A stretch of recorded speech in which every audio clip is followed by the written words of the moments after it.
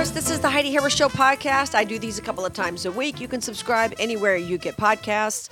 I also do a live radio show weekdays, 9 to noon, 5 days a week on AM 670 KMZQ. Sometimes I post segments of the show. Sometimes I post things that are different than the show. I'm always honored to have Dr. Kelly Victory join my show every week. We call it Medical Mondays, and this week she talked about Johnson & Johnson and the vaccine, the difference between Moderna and Pfizer. She's always kind to provide my audience with hashtag facts, not fear. Here's my chat with Dr. Kelly Victory. You wake up. She opens your eyes. The Heidi Harris Show on AM 670 KMZQ. Good morning. How you doing? Glad you're here. It's Medical Monday on the Heidi Harris Show. We always appreciate Dr. Kelly Victory making some time for our audience. Thank you so much, Dr. Kelly Victory, for being here. Hashtag facts, not fear. Welcome back, Doctor.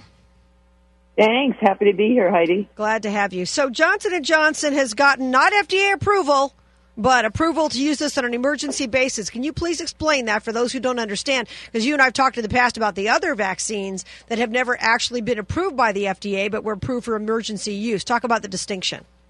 No, actually, this is the same, Heidi. And this has really, I think, been a purposeful muddying of the water by the mainstream media. What they've said about Johnson & Johnson is it's FDA approved, parenthesis, for emergency use. Right. Okay. Yeah. This is exactly the same as Moderna and Pfizer. The FDA granted an EUA, an emergency use authorization. That means it is not FDA approved. It has not gone through the FDA approval process because it simply hasn't had adequate time to do so. So all three of these vaccines, while they are different, and we can talk about that, are only being used under an emergency use authorization. And it's important for people to know that in order to get that EUA, a company making a vaccine needs to testify or state two important things. Number one, that they believe, based on their very early, very preliminary testing, that the vaccine will work. And as importantly, that number two, there are no other treatments available, which is why I believe they have really doubled down over and over again on things like ivermectin and hydroxychloroquine, because they need to keep saying those things don't work, can't work. Otherwise, they would never have been granted the emergency use authorization for the vaccine. That's important. We're speaking with Dr. Kelly Victory. Facts, not fear is the hashtag that she uses. That's interesting. And now they're talking about with Johnson & Johnson, they're talking about beginning testing on the single-dose shot on children, infants. Are you kidding me? Well, it is scary stuff. Right now, the FDA and the CDC have recommended use of all three of these vaccines for people 18 years and older. Actually, the Pfizer vaccine can be used down to the age of 16. But none of them have been tested or certainly not been approved for use in children at all, let alone babies. I find it problematic for a number of reasons, including the fact that children and certainly infants are at essentially zero risk from COVID-19. Right. So I'm not sure why we would go down that path right now when we haven't even proven the effectiveness or the safety in adults. Yeah, that's scary. We're speaking of Dr. Kelly Victory. Facts, not fears, her hashtag. Let's talk about the difference between the one-dose jab, which is Moderna and Pfizer, as you mentioned, or the two-dose jabs, and then the one-dose Johnson & Johnson. One is mRNA, right? Messenger RNA. Talk to me about how they differ. Yes. Okay. So Pfizer and Moderna use messenger RNA.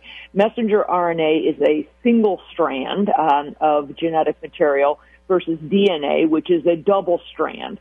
Messenger RNA is far more fragile, if you will. It's why it needs to be stored at those really super cold temperatures. Oh, okay. And it's a much more fragile piece of genetic material. It's important to know it has never, messenger RNA, the technology being used by Pfizer and Moderna, has never been used effectively and safely in a human vaccine. It has failed over and over again, sometimes with devastating results. The Johnson & Johnson vaccine uses more traditional technology in two ways. First of all, it uses DNA, that double-stranded genetic material, which is much more stable. It also uses another virus, an adenovirus, one that commonly causes a common cold, that has been what we call attenuated, meaning it's been rendered harmless. It can't replicate and it can't cause disease. But the vaccine uses that adenovirus to carry the DNA into your body, the DNA that will tell your body how to make spike proteins. So it's very complex technology and tough to explain in lay terms in a short period, but suffice to say, the Johnson & Johnson vaccine uses more traditional vaccine technology, meaning using a virus to carry something into your body rather than just injecting the genetic material itself. They have tested these, and this is the vaccine technology that they're using for the Ebola and HIV and Zika virus vaccines that are currently being studied and produced. So the Johnson & Johnson vaccine, in addition to being just one shot versus two, uses significantly more traditional vaccine technology. Well, I appreciate you explaining it very clearly, because you got to explain it to me like I'm 4 years old. We're speaking with Dr. Kelly Victory. She's the president of Victory Health. So, Doctor, when you talk about the DNA that the Johnson & Johnson vaccine has, a lot of people believe that this vaccine, you certainly hear the stories, changes your DNA in some way. Can you talk a little bit about that? Yeah, and I understand why people have that fear, but it isn't the case. It does not. While it gets incorporated into the cells will then begin, they have the instruction manual, if you will, to start producing the spike proteins that are found on the outside of COVID-19. That's what the DNA, or in the case of Moderna and Pfizer, what the messenger RNA instructs the cells to do. But it doesn't fundamentally become incorporated within your own DNA. Okay. It doesn't fundamentally change your DNA at all. It just gives your cells a new blueprint to follow to create these, in this case, these spike proteins. Wow. So there are lots of concerns. I have many concerns about the vaccines, all three of them, because they have not been adequately tested. But one shouldn't be concerned that it is going to alter irrevocably the DNA of your body. Okay, we're speaking with Dr. Kelly Victory, and we should let people know, if they're new to the show, new to listening to you here, and I know you've done a lot of interviews if they don't know you, you're not anti-vaccine. You just don't trust these. I'm not anti-vaccine either. I don't trust these, and I'm not a doctor like you are, but so it's not that you hate any vaccination. You're just scared about, or not scared, but concerned about these, and rightfully so, I think. Yeah, hardly. I am pro-vaccine. In fact, people have described me in the past as a vaccine zealot. I have spoken and written prolifically about the importance of being vaccinated. The issue, Heidi, is that we have an FDA approval process for a reason. Vaccines are very, very complicated. They tell your body and your body's immune system what to do, and they essentially modify and modulate what your immune system will respond to. And it takes years, generally 4 to 6 years, for a vaccine to come to market, if it ever comes to market at all. There are a lot of viruses out there for which scientists have never been able to create a safe vaccine. Think about things like HIV, right, or Ebola, herpes, Coxsackie virus, norovirus, lots of viruses that have been around a heck of a lot longer than COVID-19, for which scientists have tried to create a vaccine, and then lo and behold, they find out that it has horrible downstream side effects. And so my concerns are simply the lack of testing, the inadequate amount of time that has gone by, and the fact that we simply do not know. Large portions of the population haven't been tested with these vaccines, including pregnant women and lactating women, people with autoimmune diseases, and even people who have existing antibodies to COVID-19 because they already had the virus, whether they knew it or not. And these are all unanswered questions, which is what gives me my great concern. Absolutely. We're speaking with Dr. Kelly Victory. So with the confirmed cases in the United States now, we're looking at almost 29 million people.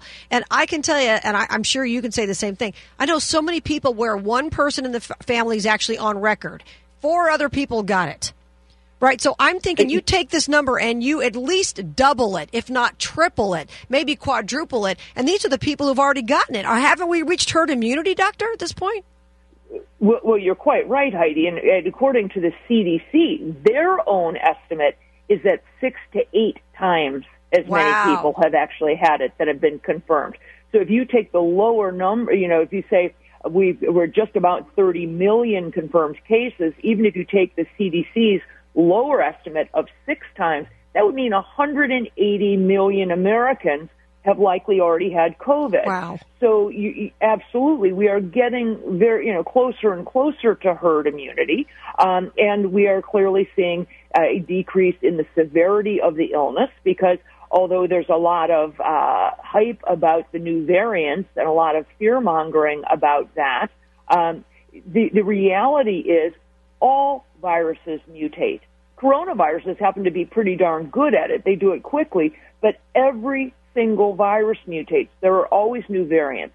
The good news is that it would be exceedingly rare, almost unheard of, for a new variant to be more lethal, more deadly, to cause worse disease. The reality is viruses become weaker as they mutate. Even if they are more, quote-unquote, contagious, meaning it passes more easily, they are less and less deadly, less lethal. And that's what people have to remember. Yeah, that's great news. We're speaking with Dr. Kelly Victory. Dr. Victory, appreciate you joining me every week, Medical Monday. Dr. Kelly Victory, president of Victory Health. You can follow her on Twitter at Dr. Kelly Victory, just like you would think it would be spelled.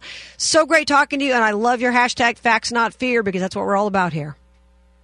Great. Have a great week, and we'll chat next Monday. Thank you, Doctor. Appreciate that. Always great speaking with Dr. Kelly Victory, hashtag Facts Not Fear. People forget that these aren't actually approved by the FDA. They're just approved for emergency use. They haven't gone through the normal testing that the FDA would require, none of these vaccines, which is why I'm not going to take them. I'm not telling you what to do. I would never do that. Some people feel as if they need that to protect themselves from dire consequences, and I get that, and it's up to you to make decisions for your own life. I'm just putting information out here and talking to multiple different sources about all of these kinds of things. So join me for my live show weekdays 9 to noon on AM 670 KMZQ. There's a link to listen live at HeidiHarris.com from anywhere in the country. And you can follow, of course, me on Twitter, Facebook, Instagram, Heidi Harris Show. Until we meet again, remember, you were created for a purpose. Here's Tony Scottwell.